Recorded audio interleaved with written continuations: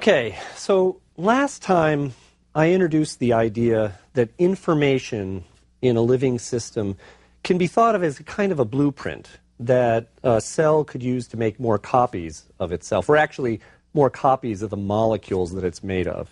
And we're going to return to this theme of information in this lecture today, but we also need to take a little detour in order to provide some important background material that will help us later on in the course.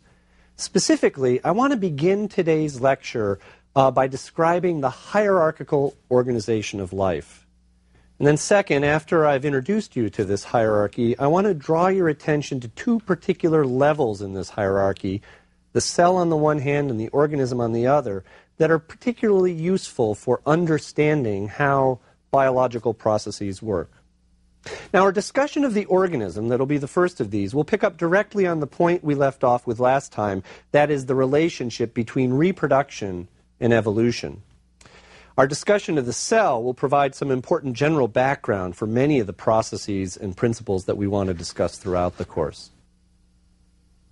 Now, a fundamental characteristic of life, as we've already discussed, is that it's very orderly. The orderliness of life is obvious if you look at any living thing, whether it's a bacterium, a tree, a bird, or yourselves. When you do look at a living thing, you immediately get an intuitive sense that life must involve a high degree of order. What becomes equally apparent as you start to look at living systems more closely is that this orderliness of life occurs in a hierarchy of structural levels. What do I mean by this? By hierarchy, I simply mean that living systems exhibit order across a range of different scales or sizes of things, starting at the smallest size of molecules that we've already talked about a little bit, and going all the way up to the scale of the entire planet. The hierarchy of biology is sort of intuitive to understand, and so let's just describe it briefly. The molecular level, this smallest, most reduced level, this is the level that's closest to physics and to chemistry. As we discussed in the first lecture, life depends on a particular kind of chemistry, organic chemistry involving carbon. Now, this patterning at this level, the organization, is the organization of different parts of a molecule relative to each other. But living systems have several molecules, many molecules, billions of molecules working together. And the next level of organization is the organization of these molecules relative to each other.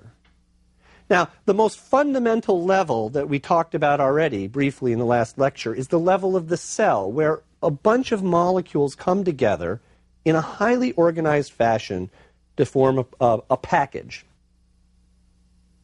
Now, in some organisms, multicellular organisms, different kinds of cells come together in organized patterns themselves, forming what we might want to call tissues. Or, in fact, tissues might come together in large, complex organisms to form what we might want to call organ. We're all kind of intuitively familiar with what we mean by tissues and organs because we're made of this stuff. Tissues and organs come together into a special unit called the organism. Now, we all know what an organism is. I'm an organism. You're an organism. The butterfly is an organism. The bird is an organism. But there's levels above organisms. You might think that must be where this hierarchy ends, right? Because how am I connected to the bird or the butterfly? I mean, I've got this unit here. But in fact, as we'll see later in the course, organisms come together in groups of the same thing that we'll call populations. And understanding certain processes of biology will involve us taking a look at how groups of organisms interact. And in fact, different kinds of organisms come together in what we might want to call a community of different species. And as we'll see, these communities have certain properties that come from the kinds of organisms that make them up. We can go even farther because communities of different organisms might be linked through geophysical processes across wide distances to form what we'd call an ecosystem. And in fact, at the largest scale, the entire planet Earth is a kind of ecosystem, something we call biosphere. We really all are linked together. Okay, so that's the hierarchy, and it's not too difficult to understand. And the important point I want to make now is that biological organization, this hierarchical organization, has a unique property that's not observed in other kinds of hierarchies, and that is that the properties at one level in the hierarchy are not completely predicted by the properties at the lower level. Let me make this clear by giving you an example of how a brain works. Right? We know a brain is a very complex organ. A human brain, for example, is what we're using right now to talk, to listen, to understand, to have emotions. The brain is an organ. Now, this organ is made up of a number of different cells, actually quite a few different cells of different kinds. Those cells are called neurons. We can study these neurons in detail. We can take them apart. We can understand their physical properties, their chemical properties, their electrical properties. And if we did that, we still wouldn't be able to predict, just based on what we knew about neurons, how brains work. Why not? Because the way a brain works is an emergent property that only appears when all of those cells are organized together in a particular fashion. So a characteristic of the hierarchical organization of biology is this property of emergence, of new features, new properties at each level as we go higher and higher in the organization. A consequence of this, and really the way that we're going to be moving through material in this course reflects this, is that to deeply understand something about how living systems work, we have to look at it across different levels of organization. We have to analyze it at low levels and high levels. Just as to understand how a brain works, we would have to not only know how the cells that make up that brain work, but we'd have to know how that brain is fit in with other organisms or other organs to make the entire body, and even more than that. To really understand how brains work, we also have to look at how individuals vary in a population, and possibly even at how different kinds of species interact, because in fact, that's a lot of what brains are about, interacting with other organisms in the environment. So life is inherently hierarchically organized. This hierarchical organization is characterized by emergent properties as we go up the hierarchy. And to understand things in biology, we have to look across this range of levels. However, there are two levels of organization in biology that are particularly important for us to consider for very different reasons. One is, as I said, the level of the organism, and the other, as I said, is the level of the cell. So for the remainder of this lecture, I want to explain in turn why I think each of these levels of organization are particularly important to look at when we're trying to understand something in biology. Let's start with the organism. Here's the answer. The reason the organism is a particularly critical level in the hierarchy of living things to understand is that it is at this level of organization at which reproduction occurs, and therefore, as I'll explain in a minute, it's at this level of organization at which evolution most directly acts. Let me explain what I mean by that statement by going back to our discussion of the origin of life from the last lecture. Now let's imagine back one more time that here we are in the primitive Earth, and we have some kind of protocell that has all sorts of lifelike properties. Let's even call it living. It can take in organic material, use catalytic agents such as enzymes or maybe primitive RNAs to process this organic material. It grows, it reproduces, and let's even give it now, as we talked about last time, a primitive genetic system, a way that it can take information about its own structure and pass it on to its offspring. The offspring of this protobiont, given this primitive genetic system, therefore, can be like the parent. It can take the properties of the parent and pass them on. We say that traits that can be passed on this way, through some genetic mechanism, are heritable. But it's unlikely, if you think about it, that all of the offspring of this protocell would be identical. And the reason is that any time you try to copy a blueprint or a code, there's always the chance that errors will creep in. Now, the idea of errors creeping in isn't very surprising. Even the highly derived DNA-based information system that we find in modern cells is very prone to copy error, as we'll see in a few lectures. And this is in spite of the fact that there's a huge amount of molecular machinery devoted to trying to find and correct those errors. Mistakes are made. An important consequence of this introduction of copy error is that it creates variation among the offspring of, say, this primitive cell. Not all of the offspring will necessarily be identical.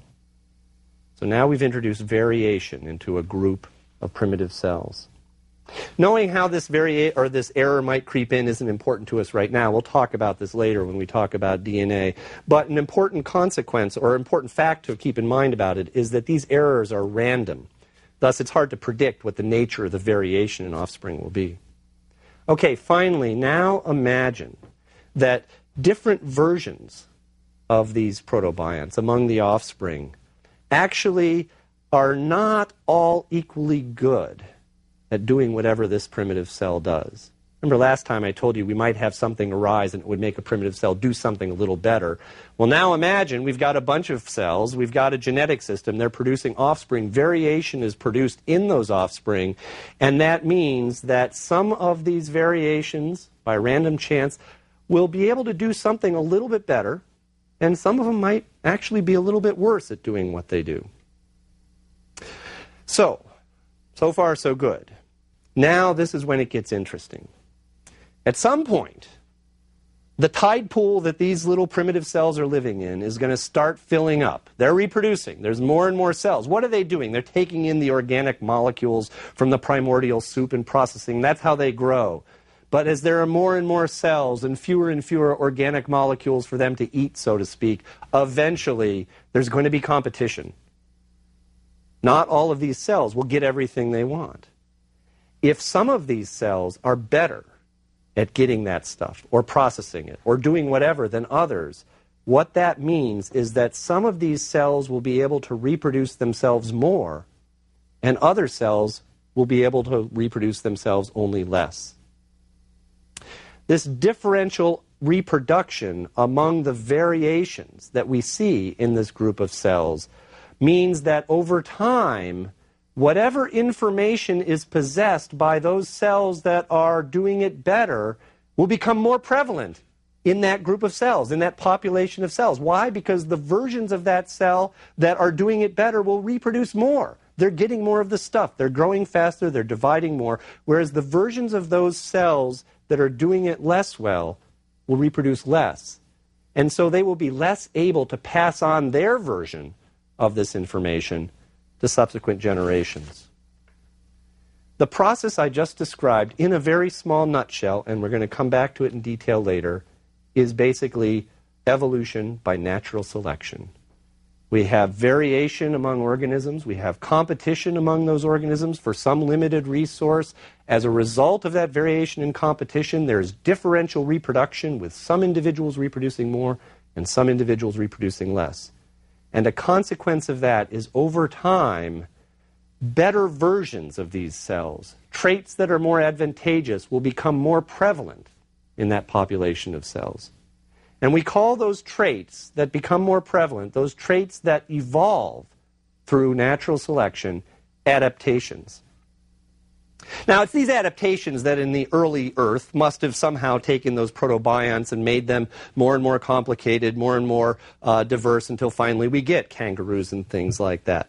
But from our point of view, the key thing to keep in mind is that as we look at biological at biology now, as we look at biological processes now, how life works, pretty much everything we're interested in is, in one sense or another, some sort of adaptation.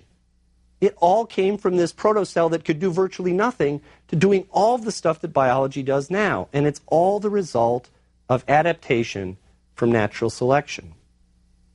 And this is why the organism is such an important level of organization to understand in biology.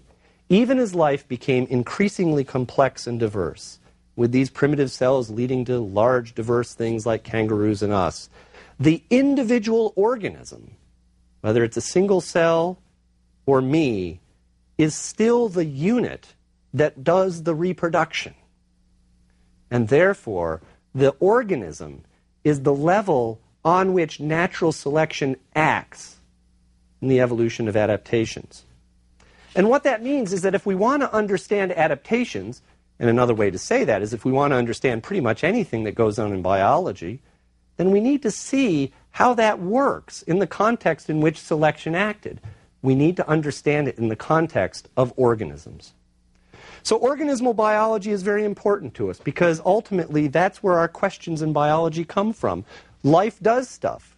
That life that's doing stuff are organisms on which selection is acted over a long period of time, and we can understand biological processes by putting those questions into organisms.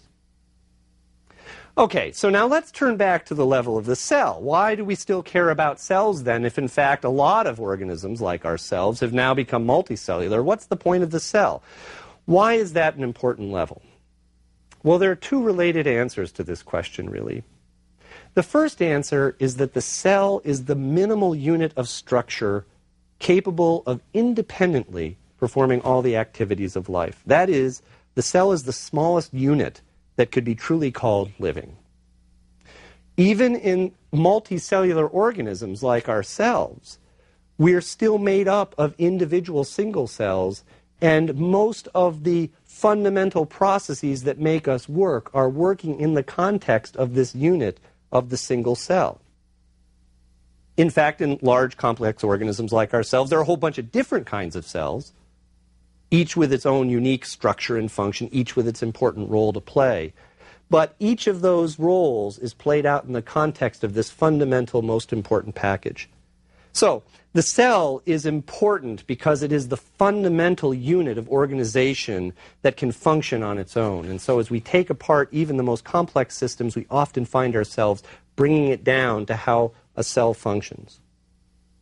Now, the second reason that the cell is such an important level of organization, which is really related to the first, I mean, it's how the first works, has to do with this idea of packaging that I introduced earlier.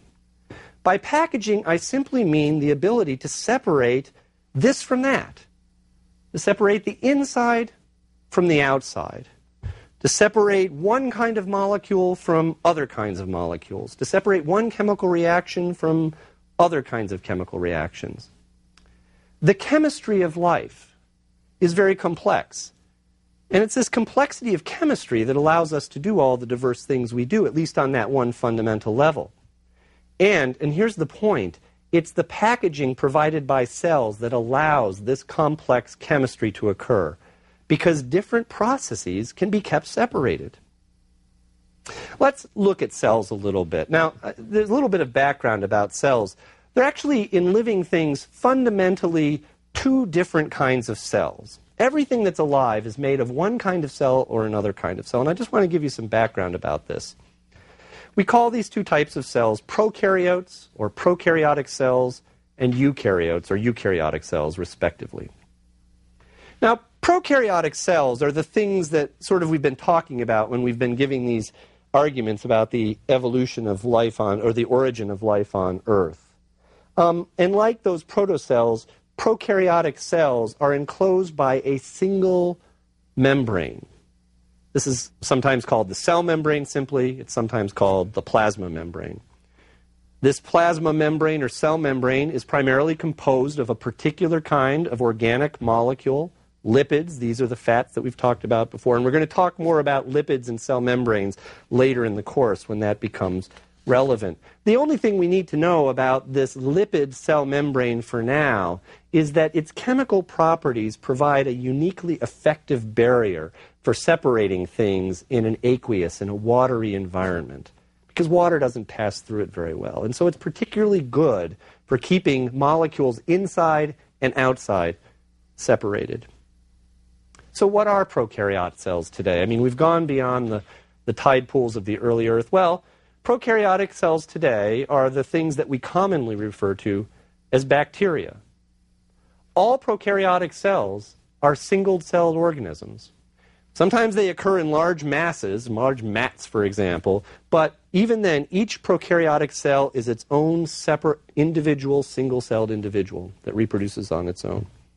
There are some other structures too. I mean, I don't want to run prokaryotes down. I mean, I have to point out that if you look at a prokaryote in detail, you see some other kinds of structures in there. I mean, some prokaryotes will have very long tails on them called flagella that allow them to move around. Some prokaryotes will have some infoldings. But by and large, prokaryotes represent a single package. Now, this doesn't mean that prokaryotes are somehow losers in any way. In fact, prokaryotes, in spite of this structural simplicity, are actually some of the most successful organisms that have ever existed on the planet and that exist today. Prokaryotes occupy a wider range of environments. They span a broader range of biochemistries than any other group of organisms, and they're extremely abundant. Prokaryotes are everywhere. For example, the number of a particular kind of prokaryote called E. coli, Escherichia coli, that lives in the guts of humans, for example, the number that live in a single human's gut exceeds the total number of humans that has ever lived on the planet. So it's not like prokaryotes should be ignored just because they're simple. Nonetheless, we're talking about packages, and this leads us to the other main kind of cell, the eukaryotic cell. These are structurally much, much more complex. Everything other than bacteria that lives, including anything we might want to call a plant, an animal, a fungus, is composed of eukaryotic cells. Now, there are a number of organisms, protists, that are single-celled eukaryotes. So it isn't that eukaryotic cells are necessarily multicellular. They can be single-celled. But all multicellular organisms, such as ourselves or birds or trees, all of those are composed of eukaryotic cells. Eukaryotic cells are primarily characterized by the fact that they are not only a package themselves, but they have inside them a very complex internal set of compartments, or smaller subpackages within, each separated from the different parts of the cell by its own additional lipid membrane. Now, the internal packages or compartments of a eukaryotic cell are something that we could spend a lot of time listing. We can memorize those details. But what I want to do is to draw this more broadly out to point out that there are really three main types of internal packages that we find in eukaryotic cells. Let me list those three main types for you and then go through them in turn. There are some internal packages that are specifically devoted to the problem of information storage and processing. One in particular that we'll talk about in a second. There are some of those internal packages that are specifically devoted to the problem of processing and storing energy. And then there's a third set of internal structures that are devoted to the problem of transporting and packaging biochemical products and reactions. That third set, by the way, I'll just tell you, is commonly called the endomembrane system, and we're going to talk about that last. Well, let's talk about information processing.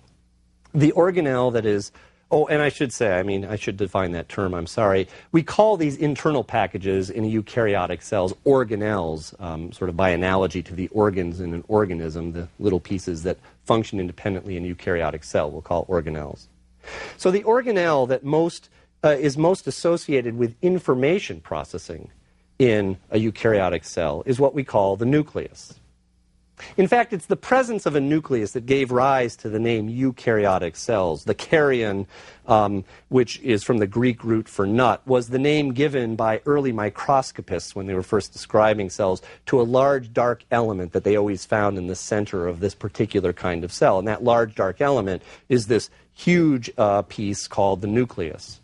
So eukaryotic means essentially having a true nucleus, and the prokaryotes are cells that don't have a nucleus.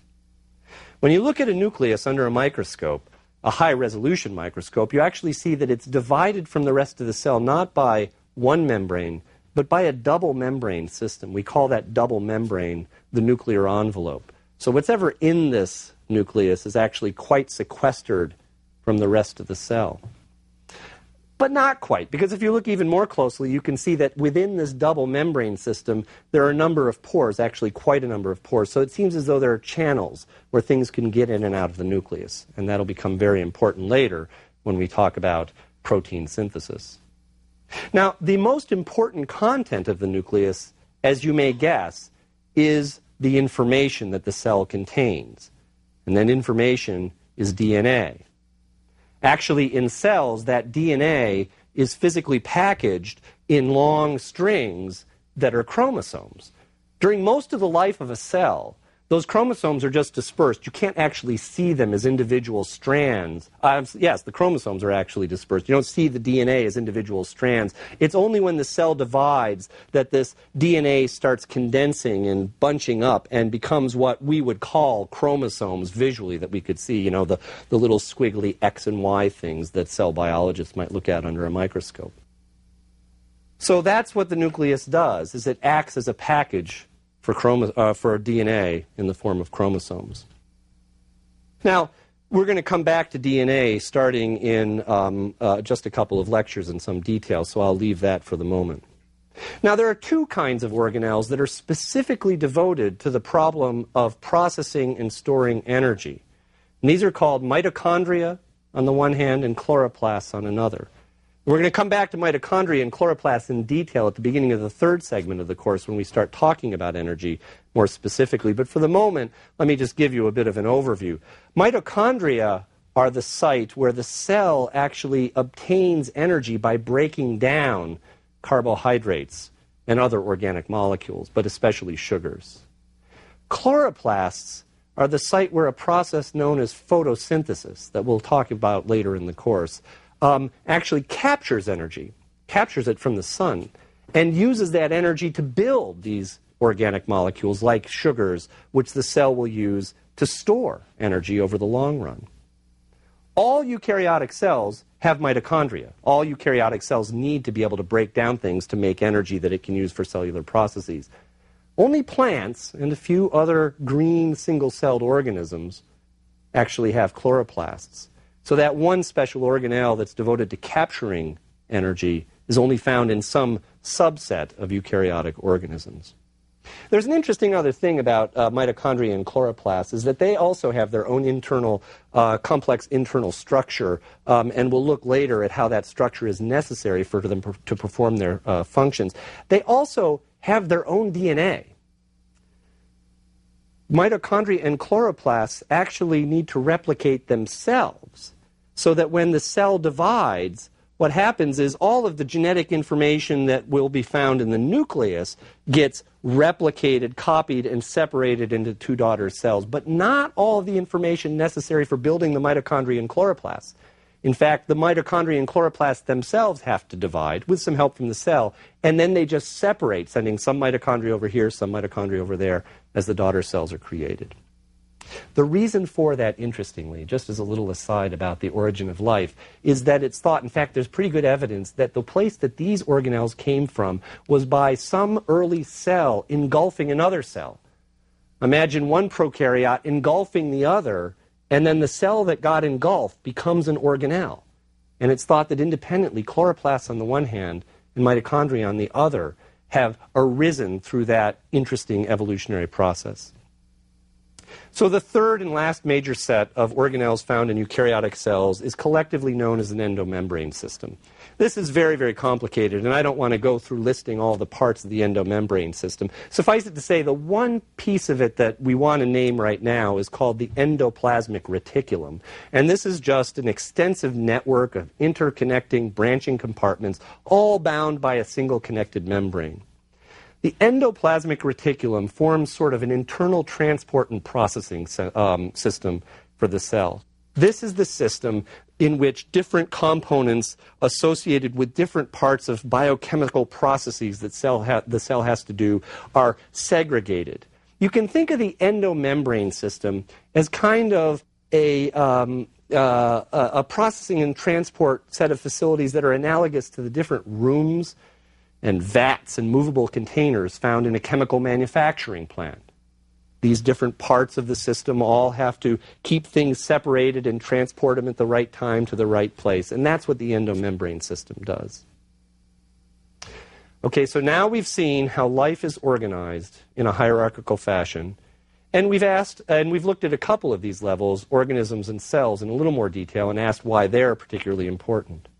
In the next lecture, we're going to return more directly to the theme of information in biology and begin to explore in detail DNA.